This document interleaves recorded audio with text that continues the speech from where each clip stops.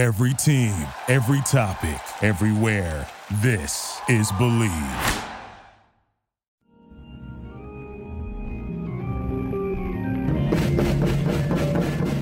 Welcome back to another episode of the Comedy Bureau Field Report. The Comedy Bureau Field Report, of course, is a member of the Believe podcast family, which is why it reads in your podcast app or platform as Believe in the Comedy Bureau Field Report. I would not pick a name like that. It's the name of the network, and they just stuck it right in there. And they want to be cheeky, so they have Believe. It sounds like Believe. I didn't make that up. That's just the name of the network. Enough of that, as I do every week. On to another great, illustrious guest, a person I've known for a long time and am very interested in their journey. Was a Comedy Store regular, would you say? Would you use past or present tense? Well, it's kind of a funny thing because hi everybody, my name is Fifi Dosh. Fifi Dosh, everybody. I started transitioning into a woman literally the day before the stay-at-home order went down, which is an odd thing to do. So my name on the Comedy Store is still Joe Dosh, and I'm not sure if I want to correct it. Yeah? Do you just want to leave it there as like that's the last remnant of your dead name? Yeah, I mean, look, man, I mean, who would have thought the world would have turned out the way it is? So, I mean, that's one of the last things in my mind right now, you know? Right. Absolutely. We'll get into more of that later, Fifi, Yeah. But how are you? How's quarantine going? Where are you quarantined at? Hon, I'm in LA. I'm really good. I'm That's in LA great. now, but I've been traipsing around. I went up and stayed in Montana for a while on my friend's farm. I went up to Colorado for a bit. I've been kind of all over the place. It feels good. And, look, the thing of it is like I started transitioning this year. It is night and day, my mood difference. It feels really weird being the only happy person in 2020. Oh, I mean, you and Jeff Bezos. Well, yeah, me and him are just high five, and everyone else is like, "Oh my God, the apocalypse is coming!" I'm like, "Let's go smell sunflowers," you know. Right. Well, that's good to hear. Staying in Montana for a bit must have been quite nice. You got all of that open space. Oh yeah. So much open space. It's mostly open space, right? Big Sky State. Yes, it is. Big Sky State. Yeah. That's when did you do that? This was around 4th of July. 4th of July. Now, was that just an opportunity that came along, or were you looking to get out of town? Well, I lived there for a long time, and I still have a very, very good friend up there who has a farm. And I'm like, hey, man, LA really, like, this is getting tough to deal with at the time because we just couldn't, like, you remember, you just couldn't do anything for the longest time. And, like, LA just looked ugly for a while because of all the, the protests and things. So it was just like, man, it was tough to be here. So I'm like, I'm like, man, I need a break. I really do. Like, you guys have 11 pet goats. Can I come I'll drive 17 hours to pet a goat at this point. That's worth it. I mean, people were crossing state lines just to get a haircut. So, I mean, petting a goat. I mean, whatever you need to do in this time to feel okay. Yeah. As long as you're not hurting yourself or others. I mean, exactly. I totally get it. It's even though you're doing well, I don't think you're really parading around, holding it over other people's heads. So that's nice. Thank you. Yeah. But that, what do you think the key to that is? Well, I mean, I think it's finding yourself, maybe? Well, I mean, yeah, I mean, obviously in a very special circumstance to do that. And like, I finally get to be myself after I haven't not. And, but like, I think more things anything can do, it's just perspective, like, yeah, there's some things that are going on that are scary and haven't happened before. There are also some things that have happened before in our lifetime. Like AIDS happened in our lifetime. 9/11, like, I think if you're younger, you might not really realize like what a big deal 9/11 was. I mean, I think it's like, not to get too grim, but it's easy to look at the death count and be like, Yeah, 3,000 versus 200,000. What's the big deal? But like, remember, like every day being like, is a nuclear bomb going to go off today? Like, Right. it was like that for several years, and I just believe in people, man. Like I don't like giving up. I hate nihilism. Like For sure. all humanity has ever done is deal with problems. Right. You know, that's Right. what human beings do, and this is our problem to deal with. And some of it's new, some of it's kind of not.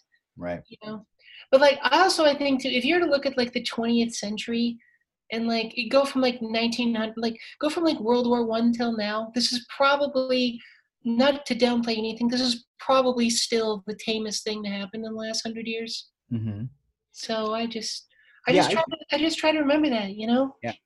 I think about that too in terms of perspective of of course these times are terrifying, but Yeah, when Hitler was actually in power, if you were alive at that time, that had to be truly scary. yeah, Truly, truly, like, every week you read about a dictator taking over another country. yeah. Um, we're not there yet. No. So, I mean, and also, again, it's just a perspective thing. And of course, a lot of people, I mean, the whole entire world's affected, but for 1% of the world's population to actually have to like be infected by COVID-19, you'd have to have 78 million cases. Yeah. And we're not even at, well, I mean, we're like, not even close to that. Yeah.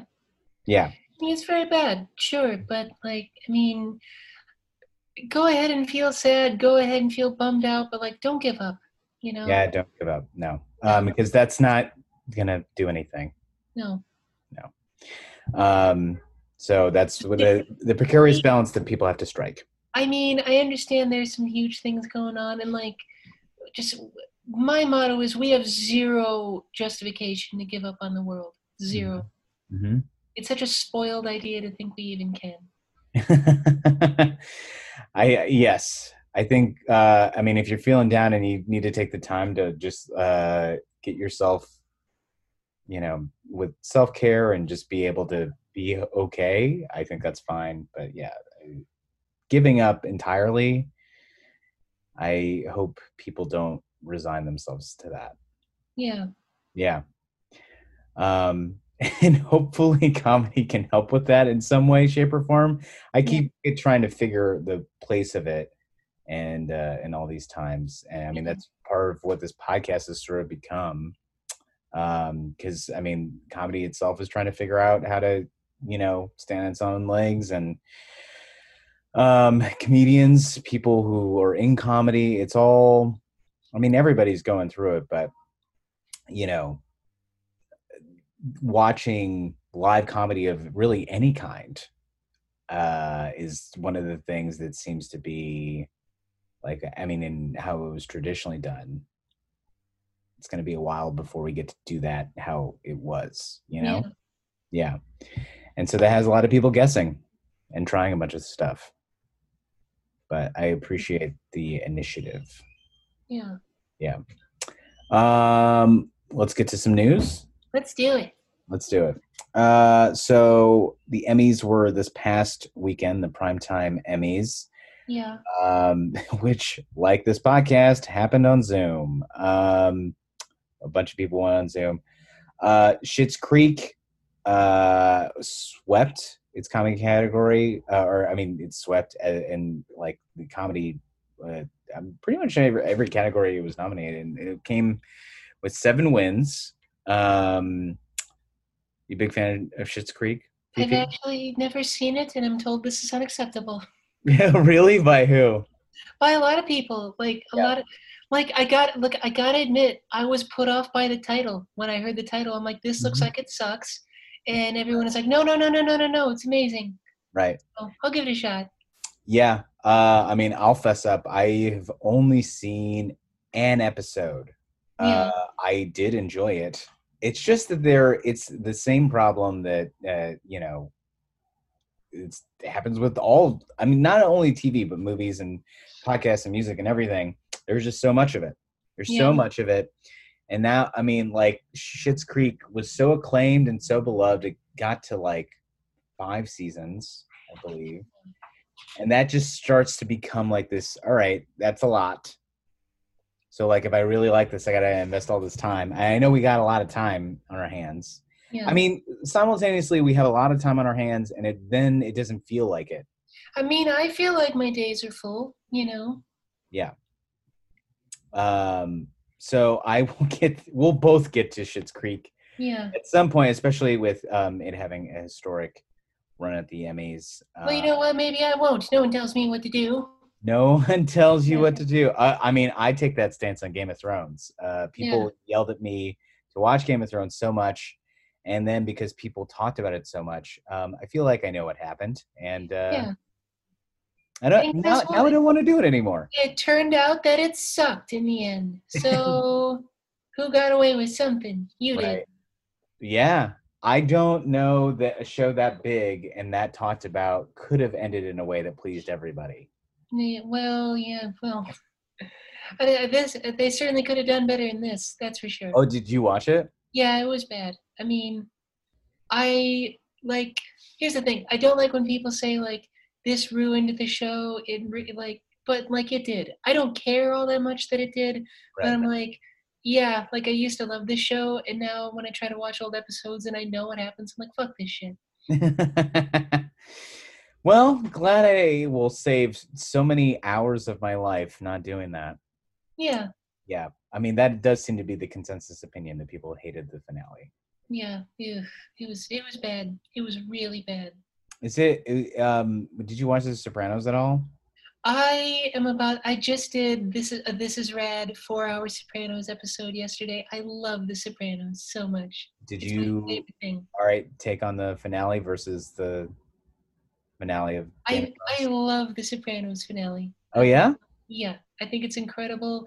It's such a statement. It's so in line with the theme of the show. I think people who wanted it to come to a neat conclusion kind of weren't paying that much attention. Mhm. I think The Sopranos is a masterpiece. I have nothing bad to say about it. There you go. There you Yeah. go. Better to leave it off, the way they did versus trying for. I think they tried too much for so much closure or wrapping everything up. On Game of Thrones, you mean, or? Game of Thrones, yeah. Yeah, well, and to be fair, George R. R. Martin, the author, has like the last book came out in 2011. Mhm. So it's like, and I genuinely like he says there's going to be 2 more books, and I kind of don't think he can wrap it up in 2 books. Right. And I don't think he thinks he can wrap it up in a way that's going to be the same level of quality as the rest of the series, and I don't think he wants to disappoint people. Right. And I think that's why he hasn't finished it. And to give, the Game of Thrones people a break, it's like, well, we're going to finish this, and you can't, but we gotta, so we're gonna, and it stunk. And Yeah. And not for nothing, like the show would have been good if he finished the books, but he didn't, or he couldn't, or whatever. So, Right. yeah. Time and time again. I mean, like, I don't know if you're a fan of The Matrix, but The Matrix, the first one, was what it was, and then it was later found out that the Wachowskis didn't originally come up with the idea. Really? Yes, but Reloaded and Revolutions, they had to settle out of court because of it too. Oh, I didn't know that. But Reloaded and Revolutions were their idea, and they are so much worse. You know what? They are, but I'd still rather watch the Matrix sequels than, like, I'm not I'd rather watch the Matrix sequels than any superhero movie today. I think the Matrix has aged surprisingly well.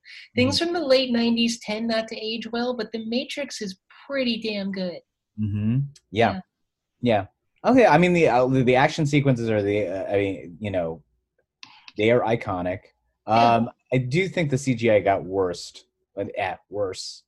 as the sequels went on. But. Yeah, like the ghost brothers, I'm like, I don't care. But like, you know that part where the two trucks collide in midair and Oh it like yeah. does the whole thing? Like, I watched that the other day and I was still like, wow. Like, I don't go wow a lot anymore, but that was dope, man. Yeah. Yeah. It's still that still very, very much holds up, I think. Yeah. Also, the Um, fight with all the Agent Smiths is cool. Like, mhm. Hugo Weaving's a great villain. Oh, Also, like, not for nothing, but those movies are transy as fuck. There are some great video mhm. essays about how the Matrix is kind of about being trans, and it's like, oh yeah, it kind of is, and this is awesome, and like it just kind of shows like yeah you can make a movie that like dude bros love and it can be all full of your big gay transy feelings and everyone can love it, you know. Can you give a quick rundown of what those points are? Well, essentially there are people online who've said it better than me, Mhm. but it's essentially the beginning.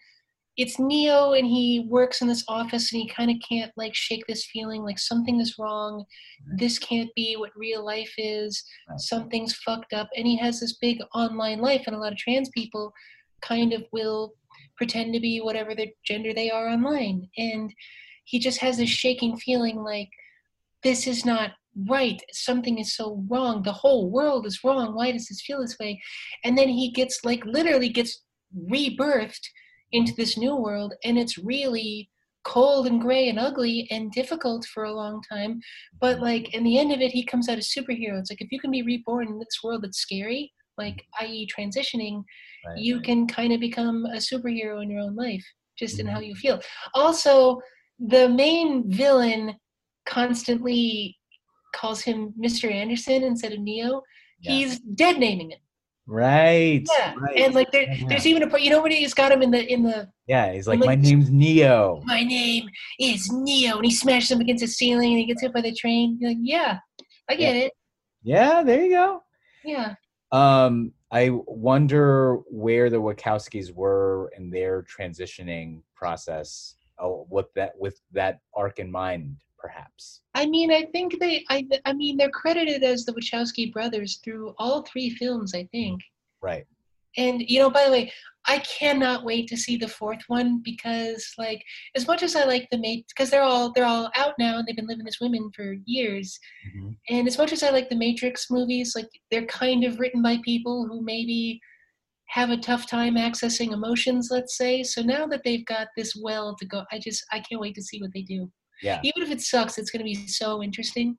Oh, for sure. I mean, Sense8 was a huge swing.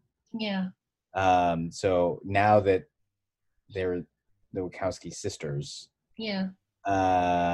and there's reports that we'll get back to comedy in a second. That they're not really Like gonna. the most humorless action movie of all time. We spent 20 minutes on. Yeah, yeah, yeah. We were talking about Schitt's Creek a second ago. Yeah. I mean, that's the sort of freedom I'm allowing on this podcast. Hey, that's making content, baby. Mm-hmm. Mm-hmm. I don't think that they're gonna really try to explore any of the old Matrix at all. They're really trying to, push for a sort of Yeah. new arc, new storyline. So I bet that it's gonna have a lot to do with everything that you just talked about. Yeah. Yeah. The other big win for the Emmys, Dave Chappelle got another Emmy win for his not his latest special, which was largely a meditation on the murder of George Floyd, but Yeah. the special before that, Sticks and Stones, which got a lot of flack for its transphobic jokes. And then, he won, and Dave made a statement about telling critics to shut the fuck up, and basically waving his Emmy trophy in everyone's face. Do you have any thoughts on that? Well, I did not watch Sticks and Stones, and that's because I don't care for his latest work. I Right. just don't like it. Mhm. I don't really look. I mean, I don't look. I mean, I say some gnarly shit. Dave says some gnarly shit. Sure. I don't care to watch what he does now, so I don't. And that's frankly how I recommend like I've been so personally helped and affected by really, really, really offensive art, even like offensive about people that I am. So I don't ever. I'm never gonna say this is bad or that is bad, but I don't care for what he does, so Right. I don't watch it. Yeah, I will agree with that. Since his return to stand up, Yeah. which I think he's like on his fifth, sixth special now. Um, there's Dave seems to still be struggling with the idea of his own celebrity and how to like engage with that and try to do what he used to do. But like for those first 2 hours that he released when he came back was just like him just addressing stories about himself. Yeah, there. And I didn't care for it. Yeah, it's like when rappers like make albums about other albums they made. Mm-hmm. Like, hey, remember I made The Chronic? It's like, yeah, man, you did. That was good. What else you got? Yeah. And it still seems like he still can't explicitly address why he left the Chappelle Show. He has to do it in a metaphor of yeah, a book that's like 50 years old. yeah. It's also like, okay, like, is it hard dealing with a lot of success, man? Like, it's not it's not the craziest thing I've ever heard, Mm-hmm. dude. Like, oh, did they get a little antsy when like this thing was the most powerful, successful, profitable thing ever? Like, Mm-hmm. yeah, man, like that doesn't blow my mind. Like, Mm-hmm. Yeah.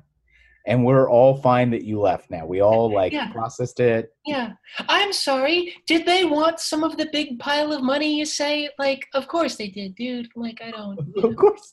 Yes, you were making them a lot of money and they wanted to keep that going. Yeah. Because otherwise they have to figure out another thing and they don't really want to do that. Dave Chappelle's life, to me, it feels like, you know that Twilight Zone where the guy dies and he goes to, like, the afterlife is a casino where he always wins and he thinks it's heaven, and then he can't lose and he realizes he's in hell? Mm-hmm. That's what Dave Chappelle's life feels like to me. He just can't lose, and it's not good. Mm-hmm. Yeah, because if you can't lose, then it's not really winning. No. He could say anything and people will think it's the greatest thing in the world. And like, that's not good for anyone. It's right. Not But I do think it points out, another important point about the Emmys. I mean, like that special was kind of really dragged. Yeah. I think appropriately so. And the Emmys, like the Grammys, and I mean, so many of these high profile award ceremonies, it's a popularity contest for a large part, especially when it comes to like comedy albums or comedy specials. Yeah. I mean, the consideration of somebody who actually made something that was like groundbreaking or engaging that isn't famous is very unlikely. I mean, you have to actually invest a lot of money to even apply to be considered. Yeah. And if you're not having your special already at a streaming service or a network, like, I mean, you would have to do that out of pocket, and you're just not going to do that most of the time. Yeah. And, I think that should be a little more transparent in terms of how or why a certain special wins, because I think without looking into it too much, people automatically give some weight, or now they'll reconsider a special that probably wasn't worthy of it. And especially with Chappelle coming out with such a statement of like telling the critics to shut the fuck up. I mean, like, well, that's the thing with. Did you take the award? Took the award. Like, I don't care what you guys think. Well, no, but he was. I guess no. Never mind. Like he was. You're saying he was shitting on critics rather than the Emmy committee? Yeah, he was shitting on critics. Okay, never mind. I take back what I said. I will tell you what. It's much of there are things about Dave Chappelle I don't care for. I agree. Fuck comedy critics. So. Right. Well, that's the thing about comedy criticism that, I mean, I think a lot of people that come from a different realm of criticism into critiquing comedy kind of don't understand is it is so subjective. Like, you can trash whoever you want, however long you want, but they still will have their fan base. It doesn't matter. Yeah. So, I mean, that's why largely what I do, I just write about things that I think are personally funny. Yeah. Highlighting people that perhaps wouldn't get a spotlight otherwise because Yeah. people are too busy trying to figure out, is this good? Is it not good? Yeah.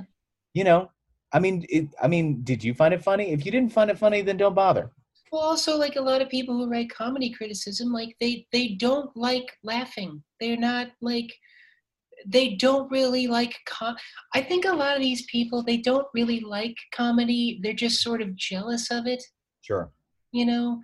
But like it's okay to be like, I don't really dig this that much. Right. Like I tell you what, like since transitioning, I care about comedy a fraction of the amount that I did living as a dude. Because I don't know, man. I just like life. I like petting goats and making homemade pickles and listening to lesbian bluegrass and shit. And I'm enjoying things. So Right. And I mean, you seem so much just lighter, happier.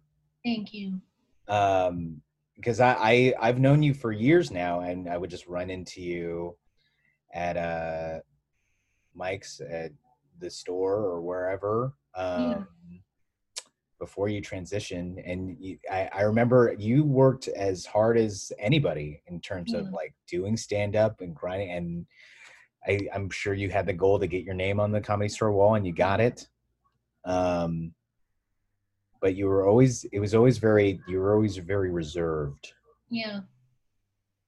Yeah. I mean, I was just really unhappy, and I was like, didn't want to approach anyone because I hated myself, and I had this deep down like, what's the point kind of thing going on, and like, hey, if I get up on stage and go, hey everybody, I'm funny, see, and I'm smart and I matter, see, I'm here, see, and I don't feel the need to do that anymore. Right. And you seem so much, I mean, like, you used to just wear all gray or black. And Yeah. now you got this beautiful floral print, and Yeah. it seems like a matching head wrap, and it's I'm great. a real autumn, I'm learning. Yes, you are. Yes, you are. Next news item. SF Sketchfest, which is one of the world's biggest comedy festivals, is going the virtual route because that's what we're afforded right now in terms of big scale events. They're postponing. Normally, SF Sketchfest happens like mid-January for around 2.5, 3 weeks, and they're not going to do that for 2021.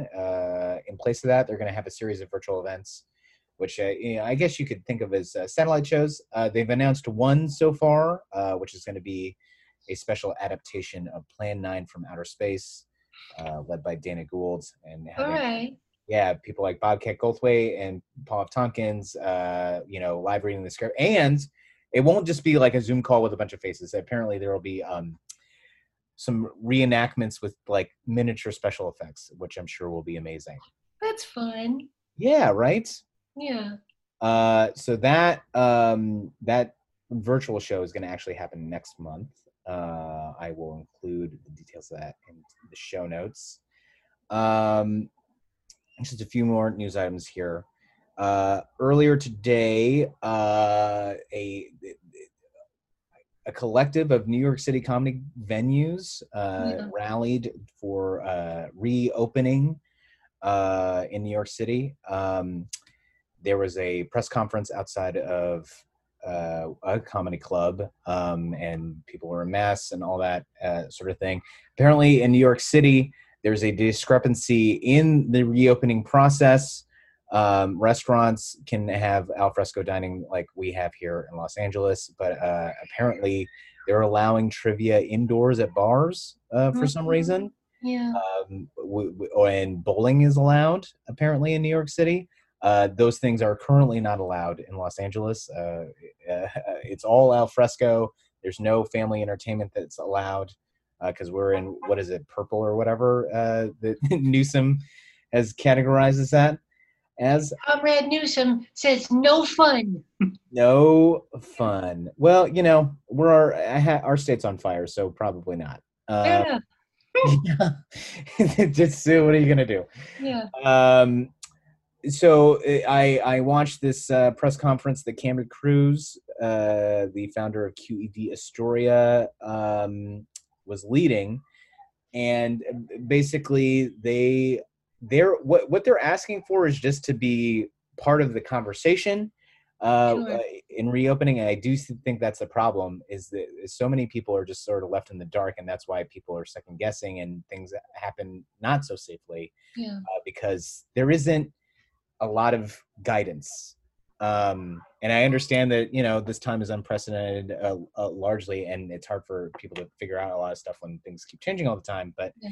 it would help if people had some idea of what to do, or, even if that changed to, have some steps, something, when you Yeah. leave with them with nothing, then they're kind of left just hanging in the wind. And what they're saying is, without any sort of discussion or guidance from New York Governor Cuomo, they're really afraid that they'll have to close and permanently. Yeah, I mean, it is ridiculous that, the comedy store is open, to do outdoor drinks and stuff, and it literally is just a simple matter of can the gut, like Taylor Tomlinson's shows got shut down in La Jolla, Mm-hmm. and it's like they have the outdoor seating, which they're allowed to do. Mm-hmm. They're just gonna have Taylor stand on the patio and tell jokes to people while they do what they're allowed to do, and they shut it down, Right. which is absurd. But like, where I will do devil's advocate is like, I would imagine people are just fucking swamped Mm-hmm. in like government levels. I mean, maybe they're not, and I Right. could see them being like, look, everyone wants to reopen. Everyone has a reason why they should. How many comedy clubs are there really? Like, you don't pay the people who work there a living wage, Right. your performers. So, like, Mm-hmm. is this worth the government's time when literally every other business that employ way more people, that are way more important to the country, like, need our attention too? So, like, I mean, I get it, but like, I get the damn hypocrisy of it. And also, if you're sending around cops to be like, shut this comedy club down, I mean, I Right. would think you've got a better use of your damn time than that. Oh, they have so much better use of their time. Yeah. Yeah. No, they don't need to be concerning themselves with that. But yeah, they, their consideration for outdoor show, I mean, like, that's kind of what they're asking for. And I mean, that's, a lot of people have a lot of different feelings and takes on like how shows should be done going forward, and we have a lot to figure out. I think, but again, if there was, yeah, I mean, comedy, live comedy, I mean, they're kind of pushing for this also on the behalf of small independent venues, because that's where comedy happens largely. Yeah. Yeah, what is anybody supposed to do? So I imagine that is the first in probably a series of a lot of different rallies, and Yeah. we'll see. If you want more information about that, you can look up at saveourstages.com. The National Independent Venue Association has a lot to do with trying to save small venues around the United States.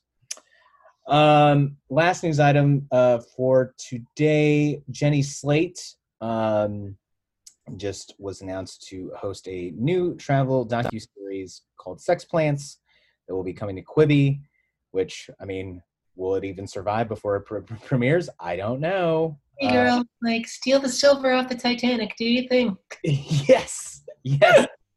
Yeah, if that check clears before they have to sell it to another more successful streaming service, or just get it off of just your phone. I think that's what they're gonna have to do.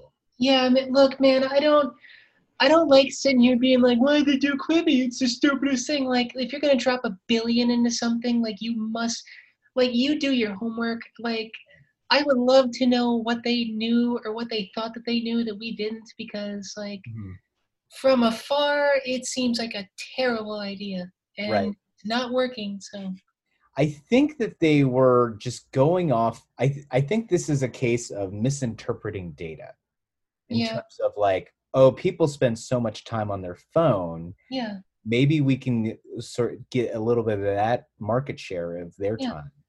It's like, well, yeah, but I mean, it's like saying you're gonna like, hey, there's everything in the mall. I'm gonna open up this tiny store next to the mall, like you think, or like, a distance from the mall. Like, why would you go to the little store when you just go to the mall? Yeah. Like, is there anything in that store that store would have to be so fucking good to Mm-hmm. get people? And also, like, people who make content for free on YouTube are incredible. Mm-hmm. Like, you're not gonna out quality YouTube. Like, No. they will beat you with, it's 1,000 monkeys like that are gonna write Hamlet. Right. And it shows that just because they paid for big name talent isn't going to get people to go download the app and subscribe for like $5.99 a month or whatever. Yeah, but see, that's another thing too. Like no one's gonna subscribe to Quibi when you can just be like, okay, it's all on YouTube. Like, it's all in. And by the way, I don't want anything like this to fail, but the fact that we're gonna make this work with sheer star power alone, the fact that failed kind of makes me happy, because Yeah. that's been so much the comedy business Oh the yeah. last 5-10 years, and I think it's incredibly short-sighted, and I don't even think it's working in the short term. I mean, what do I know? I'm not anybody's accountant, but Right. No, that's sort of what I was heading towards. I keep 2 points I wanted to make. I think Netflix's rise in prominence in stand-up comes from them not highlighting stars. yeah, They specifically gave an hour special in their like early original days to Jen Kirkman, yeah, Ali Wong, and Tom Segura before yeah, they were huge. In fact, the specials that they made them huge. yeah, And it's because it was a very sagacious looking at who they were, what they were doing, and like, why are these people not big yet? They should be big for what they're doing. And they picked right. And now they just they want to give Eddie Murphy $70 million to do stand up again. yeah. Yeah. I mean, here's the thing. Like, I was talking about Baby Cobra, and it's like, has there been a significant break, like a Bring the Pain kind of like wow piece of stand-up special from the Netflix area? And Baby Cobra might be the only one. And like, there's no reason they couldn't have had like a couple a year for a decade. You know what I mean? Yeah. They just Instead, they didn't. only had. I would point to Nanette being similar in breaking. Yeah, well, yeah. I mean, say what you will about Nanette, but it definitely did that. Yeah, like the whole world learned that name. Yeah. Yeah. But like they could do that more often instead of just paying out the big bucks for. Yeah. Love or hate Nanette, it is not insignificant. Mm-hmm. It is Yeah. not. No, it will forever. It will be in the comedy history books, no matter how you feel about it. Forever. Yeah. No, I the other point I want to make about Quibi is Karen Kilgariff brought up this point. I think on My Favorite Murder about it's not like we want to spend more time on our phones. That's not. We don't want to do that. We feel like obligated to do it because of how it's set up and how all the apps are designed to just suck us in, but we're not happy about it. No. That's well said. That's a really great observation. Yeah. Also, it's like when they wanted to go with star power, it's like Kevin Hart's on Quibi. It's like, is Kevin Hart exclusive to Quibi? No, he's not. He has his own online network. Right? Like that. Like, he has his own production company. Like, you'd have to be like, Kevin Hart is a Quibi exclusive, I think, to have a prayer of that model working. Right. Yeah. And I mean, so they're keeping doing it, but I will say they have made some interesting like acquisitions and series orders, and this Jenny Slate thing is it's interesting. I'm really curious where this is going to go, and how it will survive.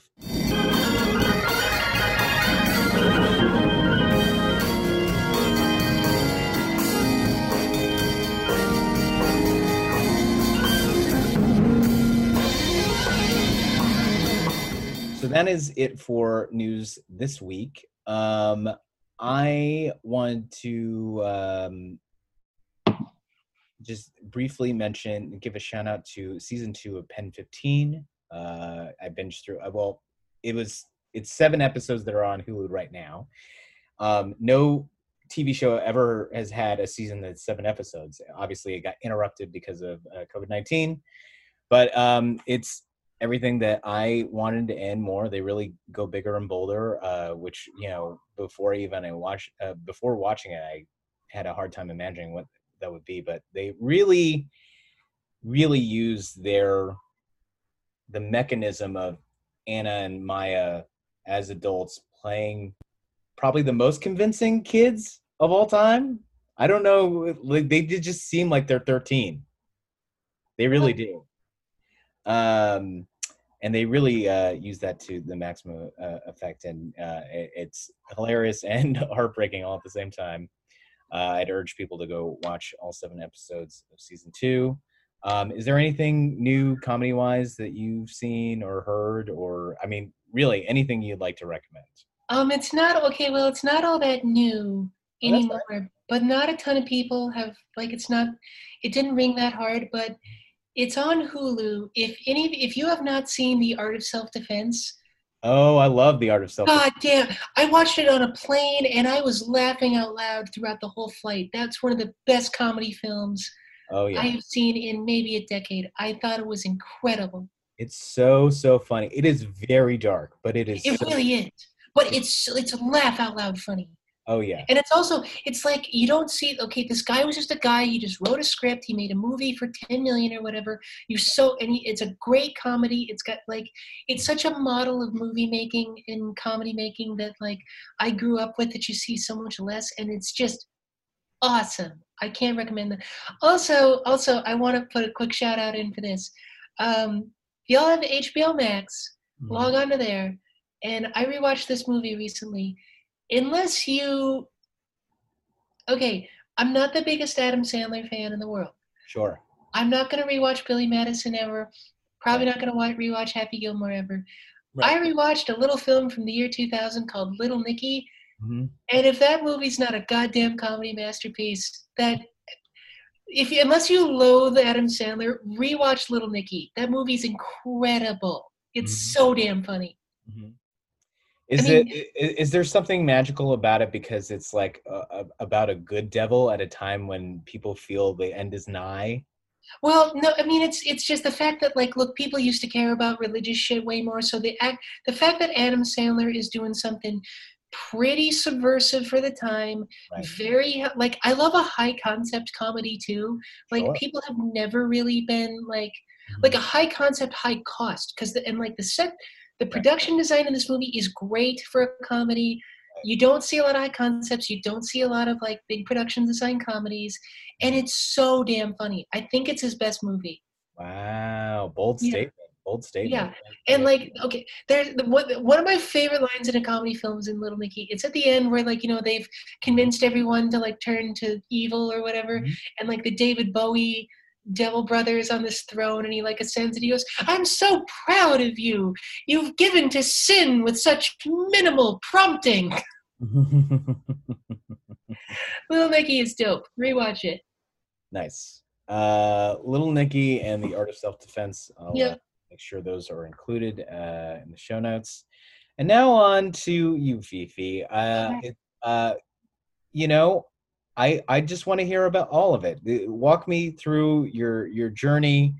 I mean, initially when we were chatting about doing this episode, you said it would be interesting for us to talk about how you started comedy as a man and then came back to it as a woman, but also there is an addendum to where you're now at a place where as a woman, maybe stand up, take it or leave it. Yeah, I mean, I'm thinking leave it, man. Yeah. In fact, I know leave it. I mean, it's just here's what it is. Okay. I've been around. I performed stand-up like I had to prove my own existence. Right. I'm up there proving my value as a human being. Mm-hmm. And now that I don't, and that, by the way, that doesn't work at all. It's quite the opposite. Right. And You know, I did a set in the store window illegally the Yeah. other night, and I really had a bad time. Mhm. And like, I just thought, okay, I haven't done this in 6 months. I hated that I did this just now, and I've been disliking this for years. Right. You know, it's just simple, man. Like I don't feel the need to. I don't get a rush from standing in front of people and being like, "See, I'm funny." If people think I'm funny, like I just don't. Okay, well they do. Yeah. Now what? Or they don't. Now what? It just. Right. I don't You feel the ever need get to. that feeling? What's Like, that? did you ever get that feeling? Like For when a you're, while, but yeah, it's like fleeting. It's like smoking a cigarette. It's like, yeah, yeah, yeah, I feel it. And then you need it again. And I did, yeah, yeah, yeah, I need it again for 10 years. right. And it just became too, like, look, there are people out there who want what I do, and there's a ton of them. Mhm. And I've got something valuable for the world. But, like, I'm sorry, being up at 1 a.m. in front of drunk people or Mhm. flying out to the middle of nowhere to see people who have no idea who I am, probably, and just like finding the people who want to see me by just standing in front of them and just slamming my face into them one by one to see if they like me.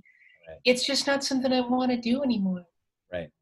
You know, I like getting to bed at a reasonable hour. I like putting some time into writing funny stuff and going, that was a good time. I feel creatively fulfilled. Now I'm going to do any of the other number of things I like to do because this thing I like to do isn't my how I get my right to be alive anymore. Right. Yeah, That's a beautiful thing that you've gotten to that place, and thanks. because I don't know, it's a long road. I mean, no matter where you come from, to get that sort of actualization as a human being and creatively, it's hard. It's a Yeah. long road. Um, how did you get there? I mean, you know, I know that you were doing stand up as a man and working your way up through the store as, you know, is prescribed with, you know, there's a farm system and you have to go through all Yeah. the rounds of being family and friends, like, and then what was like a breaking point? Walk me through it. Well, it was that set I did the other night, and it's like, look, I mean, I don't want to disrespect anybody, but Mhm. like I remember I did my first show out as Fifi Mhm. at like an all tier show, and I'm like, I really don't feel good here, and I don't feel loved, and I don't feel, and like as much as I don't want to do stand up anymore. The people at the Comedy Store are so damn supportive and so amazingly loving to me, and so like, oh my God, Fifi is doing her first set as Fifi instead of Joe. Let's all go watch. This shit is wild. Everyone has been. Look, the Comedy Store has a not entirely unearned reputation as being a broy place, but I am telling you, the people around there, that is where I found the love, and I felt so much of it from that place. Right. But like, just this particular brand of comedy, it's just like not what I. It's not the right way for me. It's just not the right. It's just not the right way for me anymore, and it doesn't have to be. There's a million other ways. Right. And you know, comedy in general is just like I like it, but it's just not as I got into comedy because I grew up a closeted trans person, growing up in South Dakota, which is like the boringest, you know, no disrespect to South Dakota, but nothing cool has happened there or will ever happen there ever. Right. And which is kind of disrespectful, Right. but it's just like some of like the happiest moments of my life were like me being 18 and driving around listening to Bill Hicks rips I downloaded off of Kazaa Right. and being like, he said what? He said, he said that? Like this would blow the into like my whole world's mind. And it's just like I'm 33, man, and the like everyone has lived children have lived with the internet their whole lives Right. and just nothing blows my mind anymore. Mhm. I got into comedy because I wanted to escape life, and I don't want to escape life anymore. Right. When are there specific moments when you came to those realizations? You said you started transitioning earlier this year, right? Yeah, yeah. I mean, like, you know, you said that you're a closeted trans person. So what's the timeline of all these things as you come to? Well, last year I kind of was getting fed up with comedy and just feeling like I am just really gonna let loose on stage because I am really not like not vulnerable, I don't give a fuck, but angrily I don't give a fuck. Right. And I just was like, I'm gonna start wearing girls' clothes and makeup on stage because fuck you. Mm-hmm. And I kind of was like, hey, this was great. I can go, hey, fuck you, world. I'll do what I want. I could probably do that in my regular life too. And after doing that for a while, like wearing a dress, Mm-hmm. every now and then and wearing a little makeup on my face. And part of wheels started turning, being like, this is probably a thing trans people do when they're not prepared to accept that they're trans. Mm-hmm. And like they will one day. And like that's what happened, man. Mm-hmm. And I just got to a point when I was like, I wear what I want, and I say what I want, and I do what I want. Fuck you. I remember thinking, like, I would love to do this without the fuck you. I would love to do this and feel like soft and good inside. Right. What, Yeah. how did that realization come? Was there a set, or was it just like a gradual change of like, I'm tired of holding on to this anger. This is draining.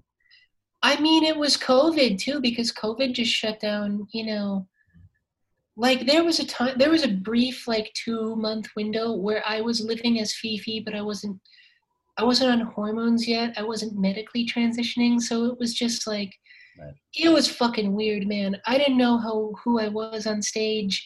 I didn't know who I was in life. So Right. when COVID happened, it's like, look, I'm just going to take this time, fuck it all, to just figure out who I am and get comfortable being me. Right. And like during that time, like I said, I spent a lot of my time just kind of traipsing around red states, really. Like I went up to Montana, I went to Colorado, I went through Utah Right. as a recently out trans woman who doesn't pass yet. Mm-hmm. And I just felt happy, man. I felt happy. I felt more visible and warm with people than I've ever been in my life. And I mean, just not my friends, even, like definitely them, but like, I mean, just people, saying hi to people, like going on hikes and stuff. And I'm like, wow, I can be part of the world and life is good. Yeah. And this rules and people are cool. And I'm in Beaver, Utah right now, man. Right.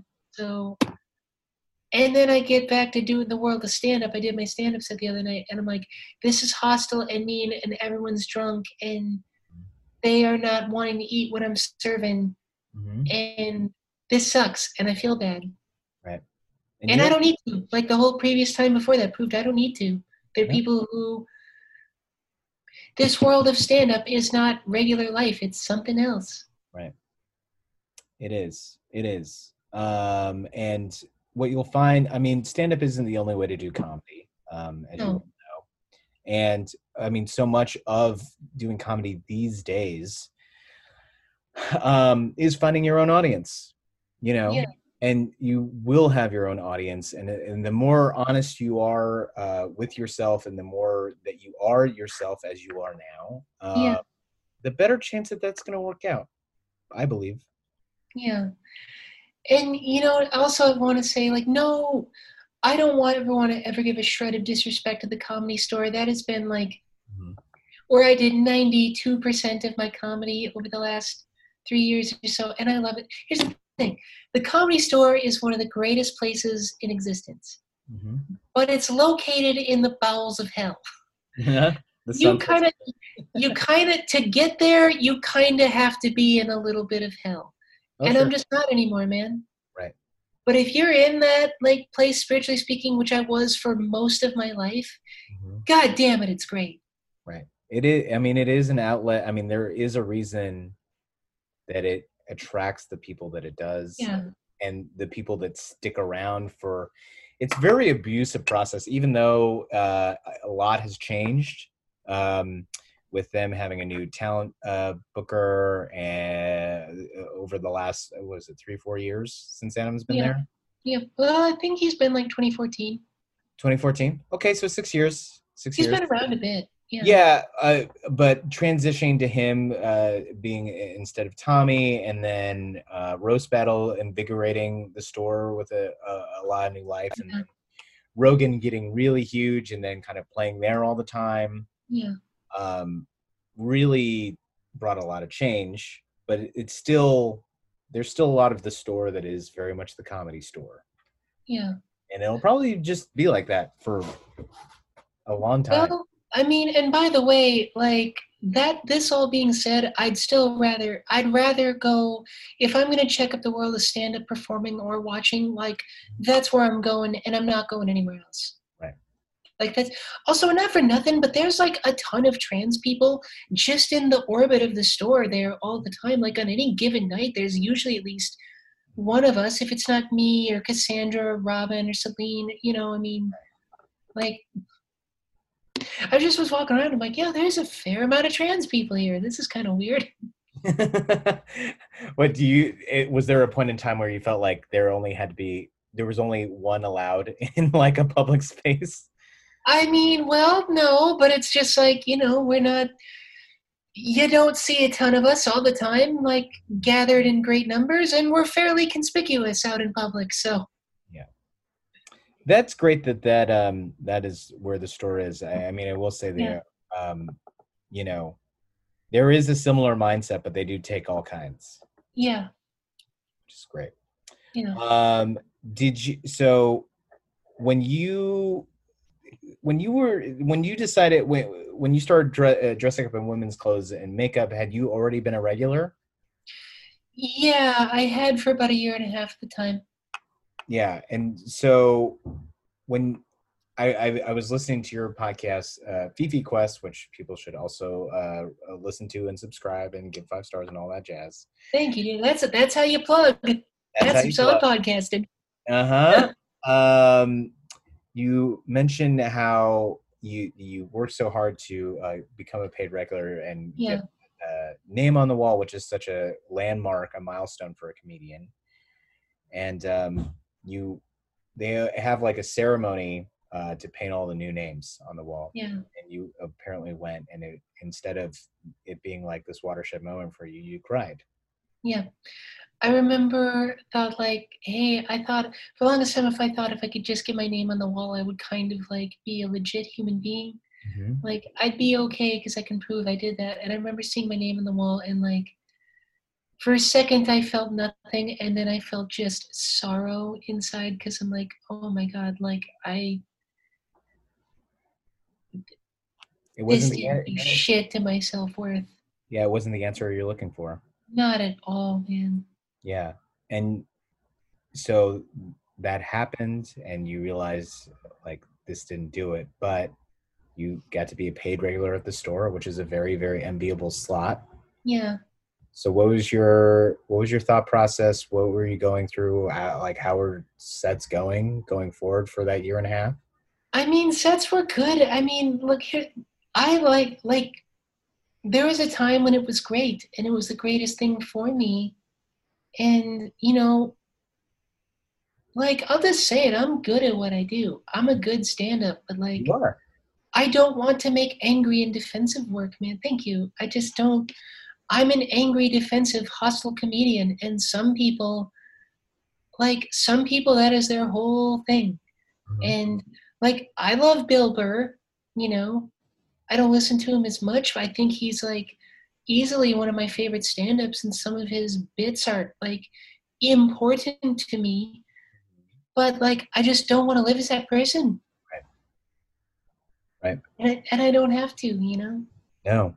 Now, when you started like dressing up, yeah, like were you framing that for people as a character, or were you, I mean, how did that all play out? I kind of thought of it like, hey, I'm like punk rock as fuck and I don't give a fuck. Very cool. And it kind of worked because like I think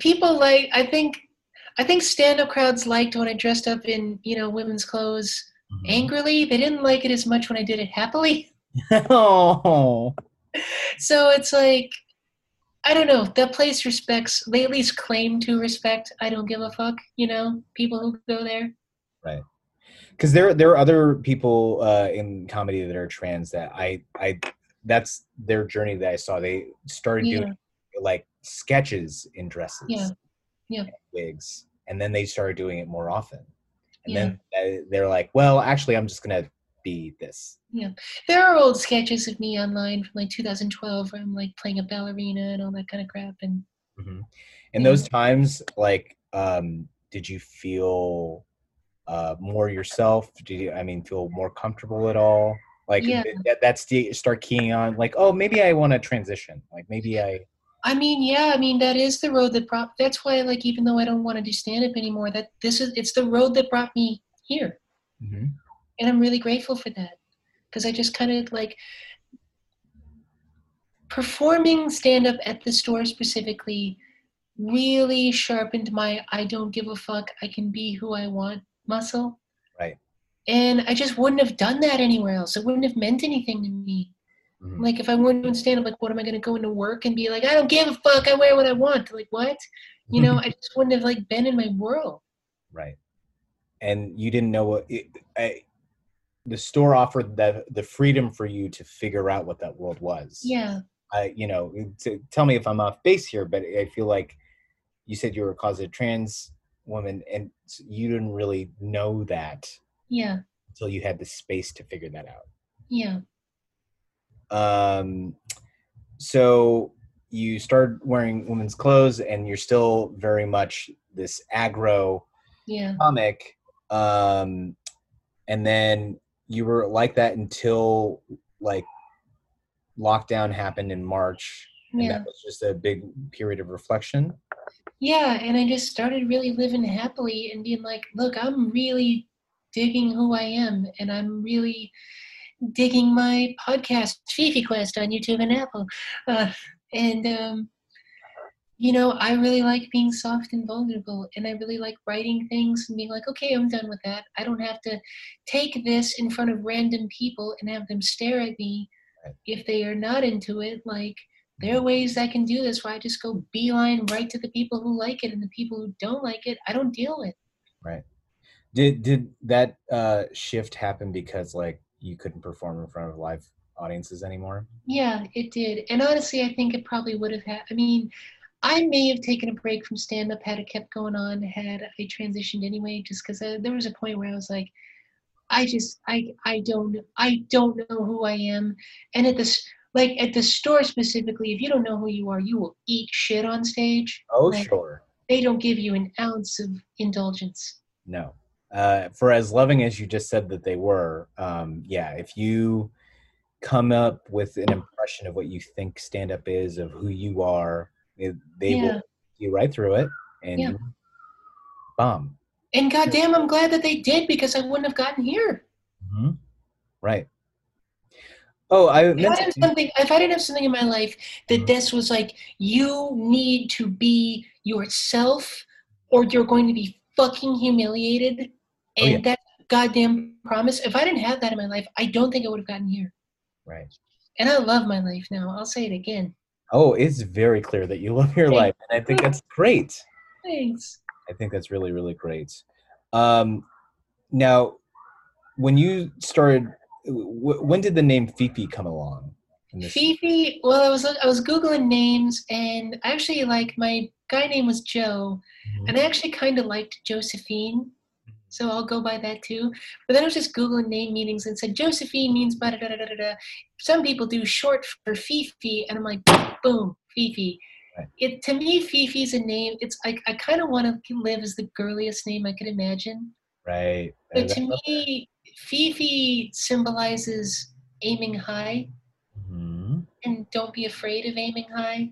There you go. I'm not going to half-ass this, man. I'm going to, I'm going all the way. I'll be as girly and giggly and as much as whatever I really am as I goddamn want. And, there are days when I'm like, I don't know if I feel like I'm Fifi enough, but, I'm going to try to get there, dude. Right. Now, in the process, all right, so you decide on Fifi. Now, there's obviously a transition period within this transitioning of, you go on stage as Fifi, and then in the context of comedy, people are like, oh, that's just you going on stage as Fifi, and then you come back and you're not Fifi anymore. Yeah. How did that work?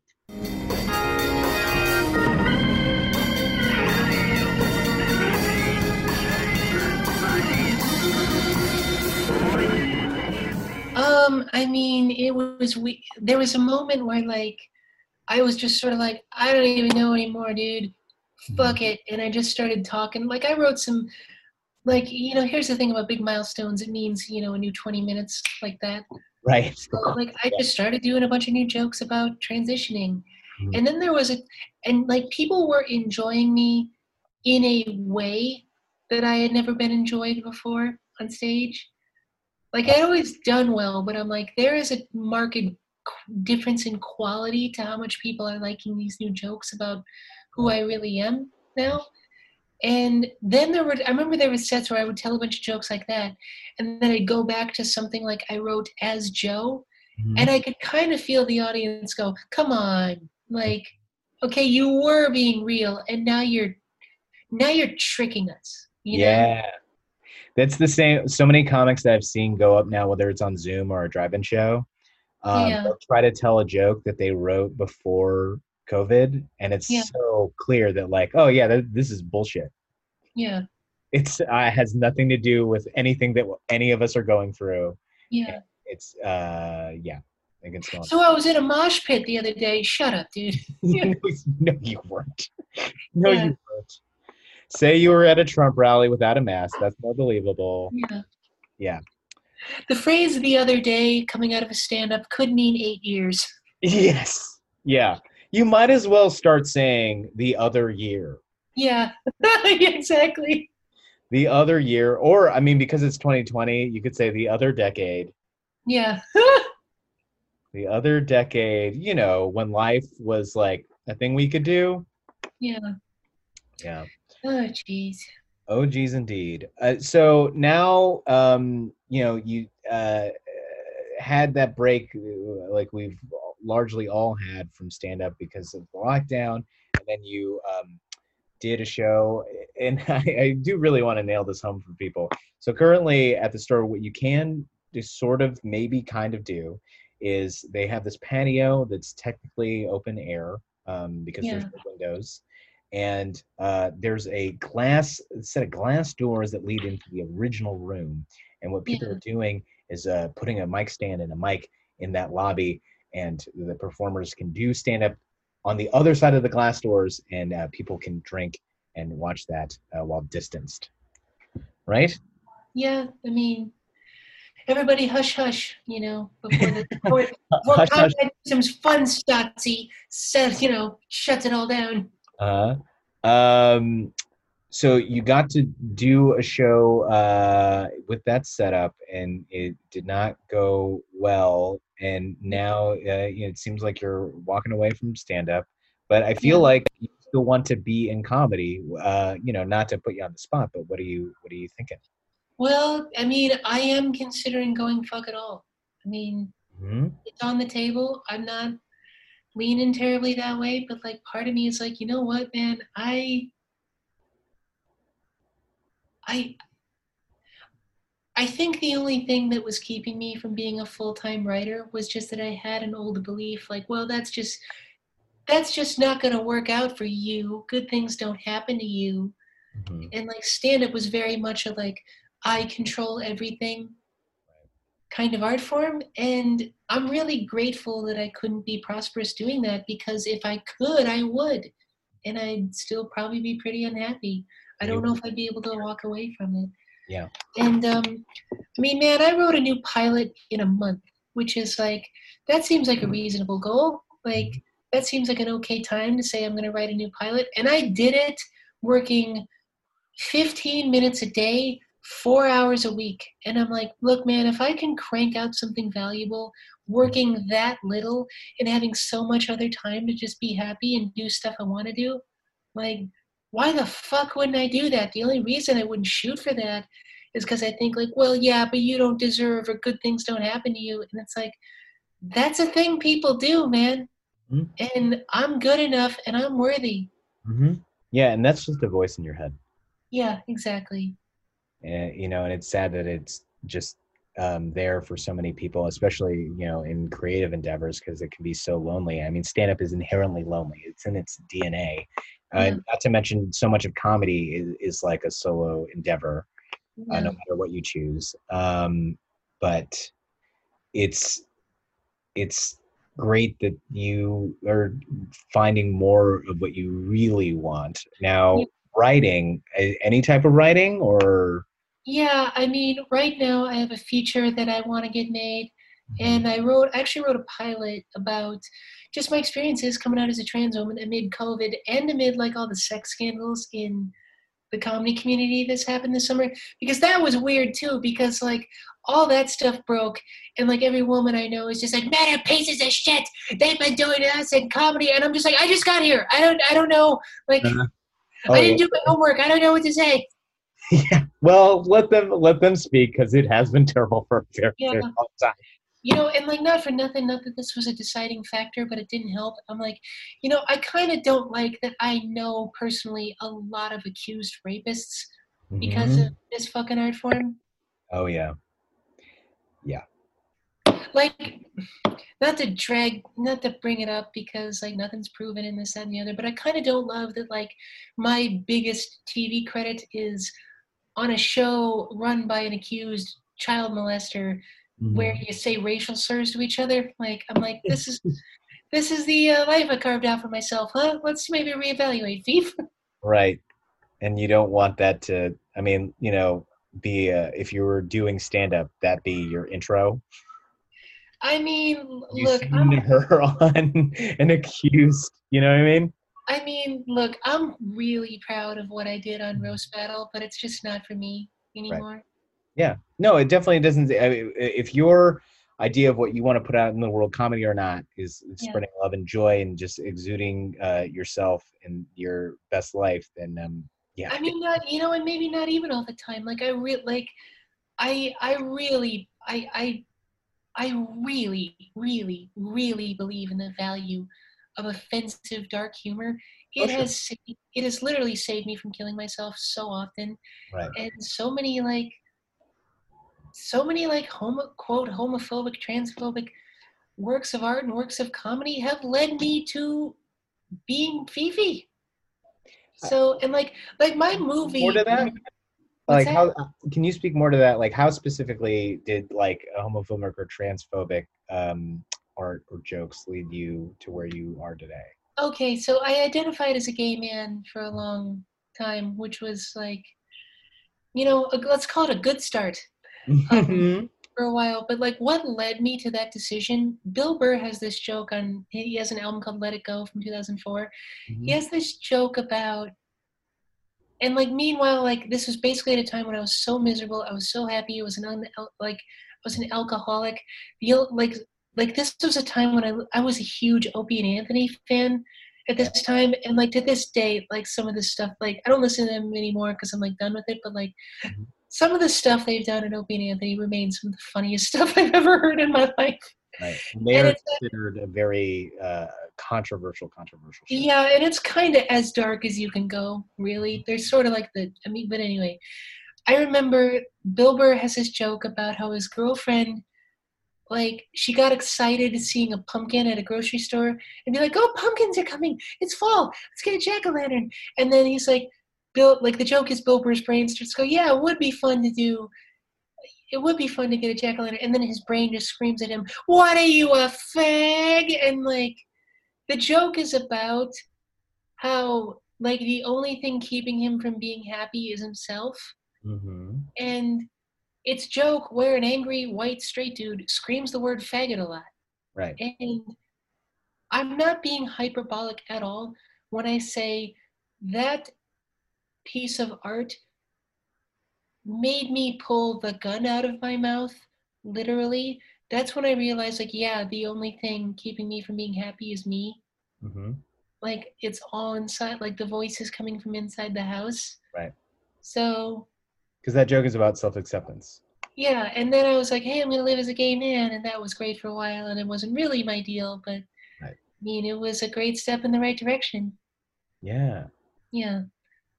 There's this quote by Carl Jung where he says something to the effect of like, when you're low, the door out is going to be low. Hmm. And I think comedy, I think people need that low door out. I certainly literally did in the most dire possible way. Right. But I'm just not low anymore. Right. And that's great. I Yeah. mean, that it's just a door out, and out Yeah. can be to a whole nother level. And apparently it is for you. Yeah. Yeah. That's Thanks. great. Man.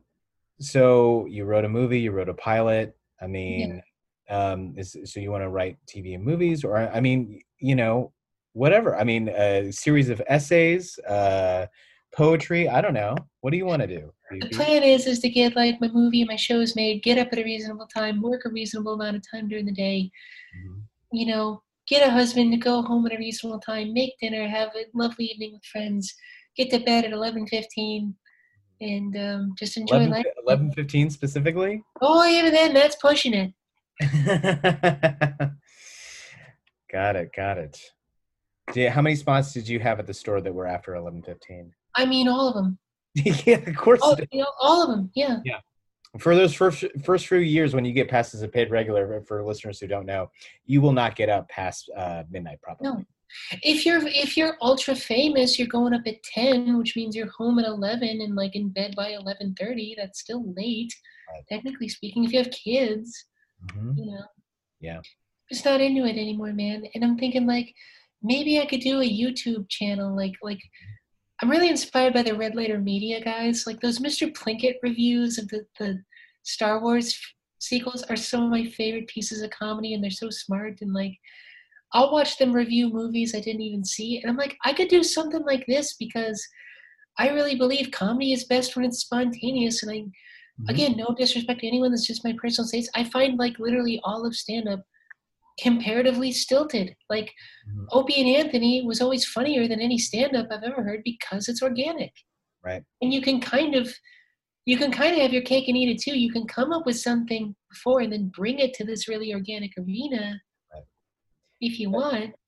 Yeah, that's, for me, the funniest moments in stand-up. I mean, this is why it's kind of sad right now, is like when you see it live and it's truly done live. I mean, that sounds big for people, but done properly, it's like there's this truly live experience where that performance is one unto itself and it won't ever be done the same exact way ever again.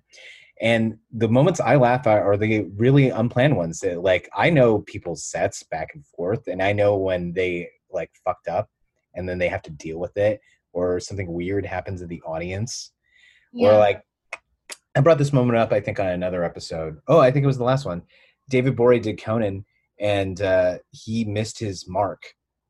He like overstepped his mark, and he looked up at the camera and said, "Oh no, I ruined it."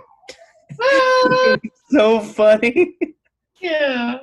He did not plan that at all, and they 100% kept that in. And that's it was so funny. And it read on TV. That's great. Yeah. That kind of reminds me of that. There's some Louis C.K. special where there's a camera on the side and he's like performing, and it just kind of gets closer and closer, and you're like, this is a really close zoom. And he turns to the camera and said, "You got to back the fuck up, man." Yeah. Yeah, I think that might have been hilarious. Yeah. And I just say too, just Jesse came up, like, God, did that whole thing bum me out. Like, I'm such a fan of him, and like, it's a betrayal. It just sucks, dude, because like I think Horace and Pete is incredible. I watched his latest stand-up special that he did. I laughed my ass off. I really enjoyed it. I laughed at it when I really needed to laugh at something. Right. But then again, I watched it a second time, and I just, like, literally he comes on stage. I'm like, you fucking asshole. You're not sorry. Like, no, he's not. You know, it just sucked, man, because I like his work, like, was and is important to me. So that just sucks. It does.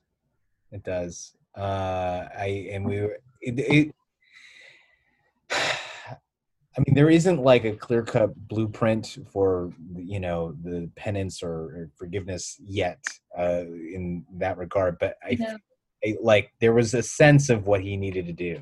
Yeah.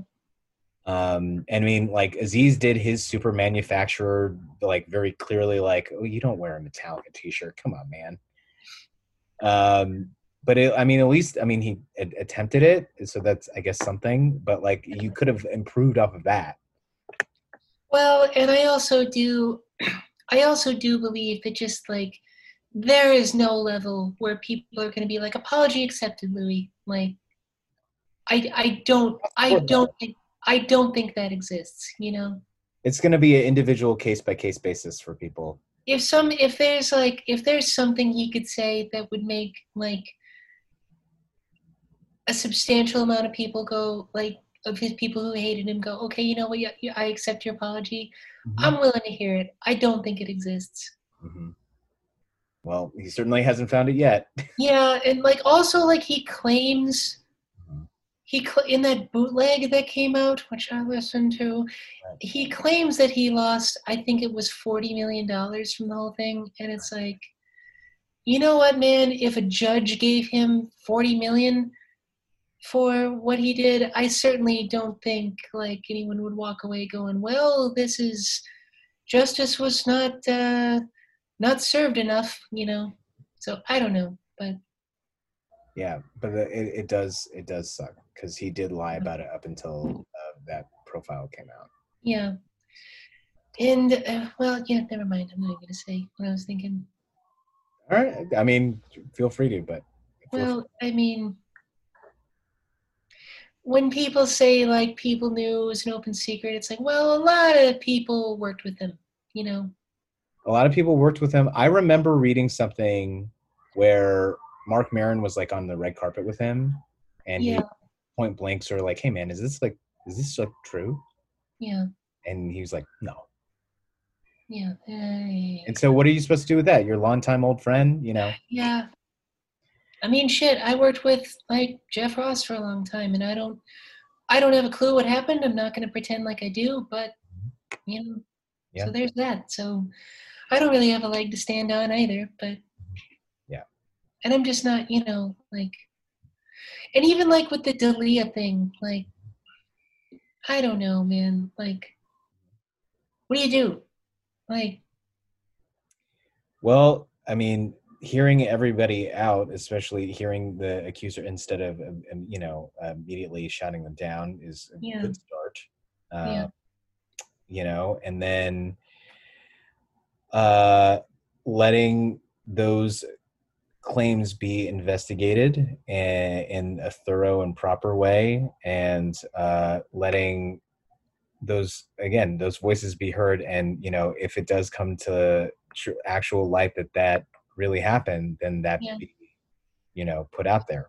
Well, it's like if you like also like you see Dalia at places where only 21-year-olds can get in, and I'm not saying, you know, the rules can't be bent. And again, I don't know if he did anything illegal. And but like when people started coming after his friends, it's like, Mhm. okay, if your friend is doing a bunch of legal, like every fucking comic does borderline illegal shit.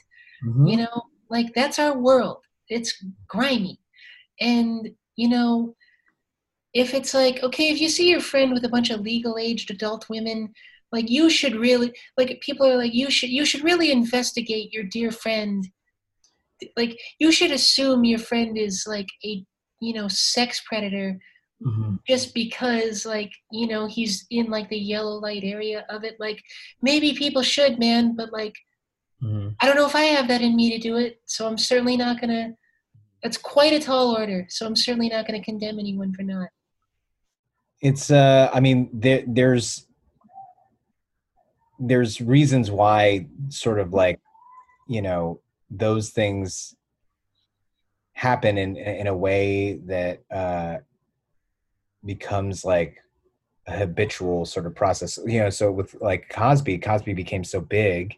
Yeah, He had such a system in place, yeah, where there was enough people that only knew this part of it. And it was really hard to question because Cosby had this image.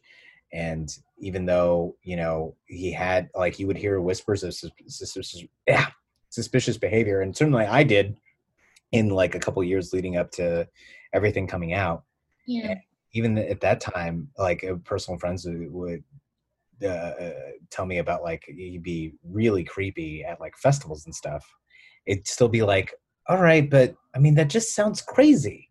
Yeah. But I think it bears especially now, like with everything that's come out over the several years, to like at the very least look into it Yeah. and Yeah. hear the voices.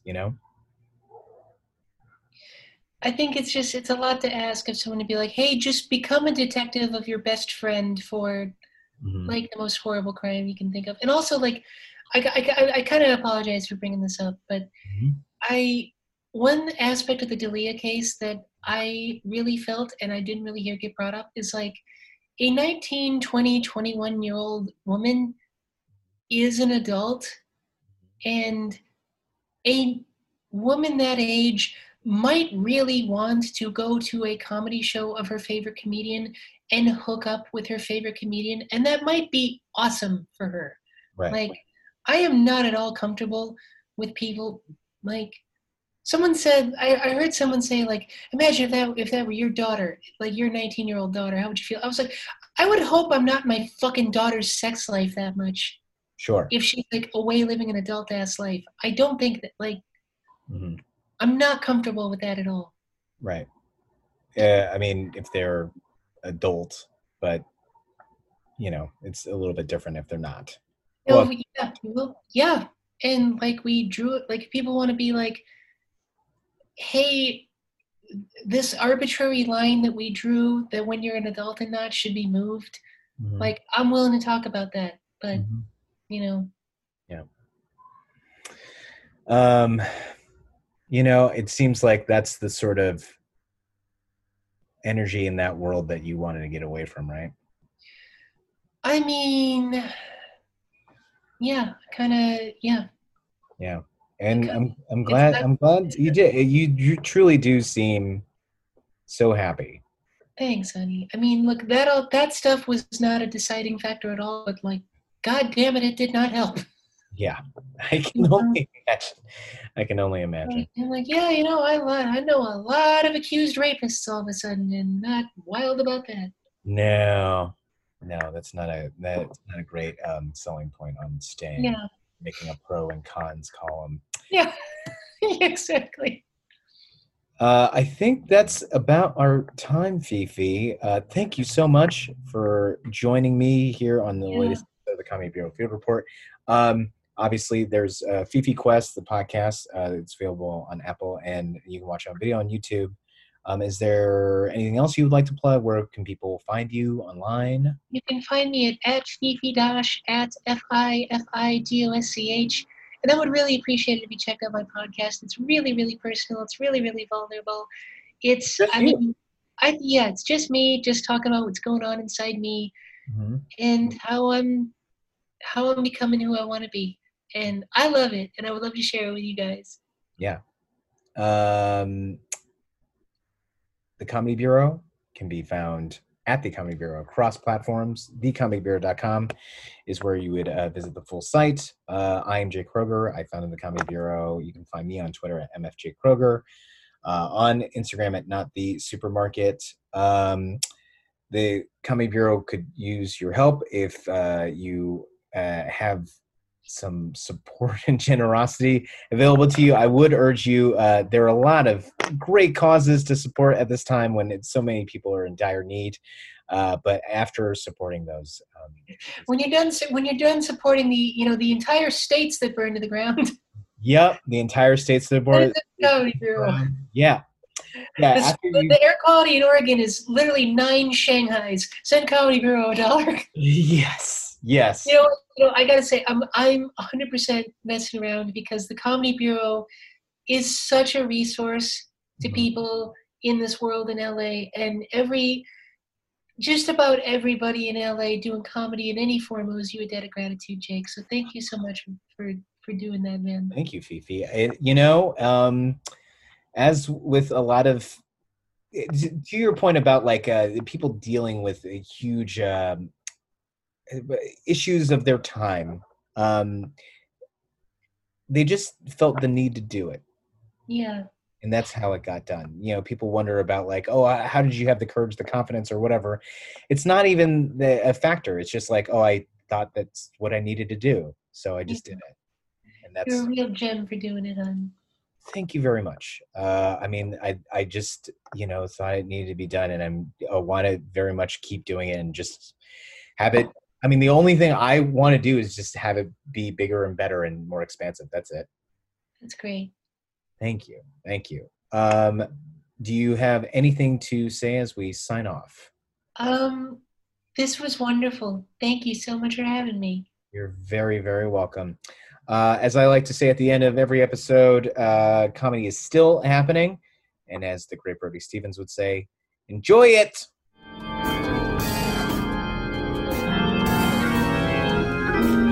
The Comedy Bureau Field Report is recorded, produced, and edited by Jake Kroger. Music by Brian Guarnio. Artwork by Andrew Delman and KT. And part of the Believe podcast family.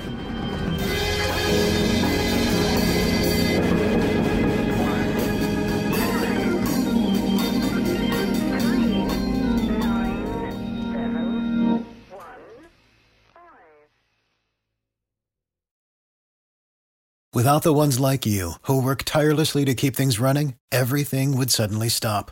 Hospitals, factories, schools, and power plants, they all depend on you. No matter the weather, emergency, or time of day, you're the ones who get it done. At Grainger, we're here for you with professional-grade industrial supplies. Count on real-time product availability and fast delivery. Call, click Grainger.com, or just stop by. Grainger, for the ones who get it done. You know when you're listening to a true crime story that has an unbelievable plot twist that makes you stop in your tracks? That's what our podcast, People Are the Worst, brings you with each episode. I'm Rachel. And I'm Rebecca. We're identical twins who love true crime cases that make you say, didn't see that coming, and we hate the people responsible for them. Listen to People Are the Worst now on Apple, Spotify, or wherever you get your podcasts.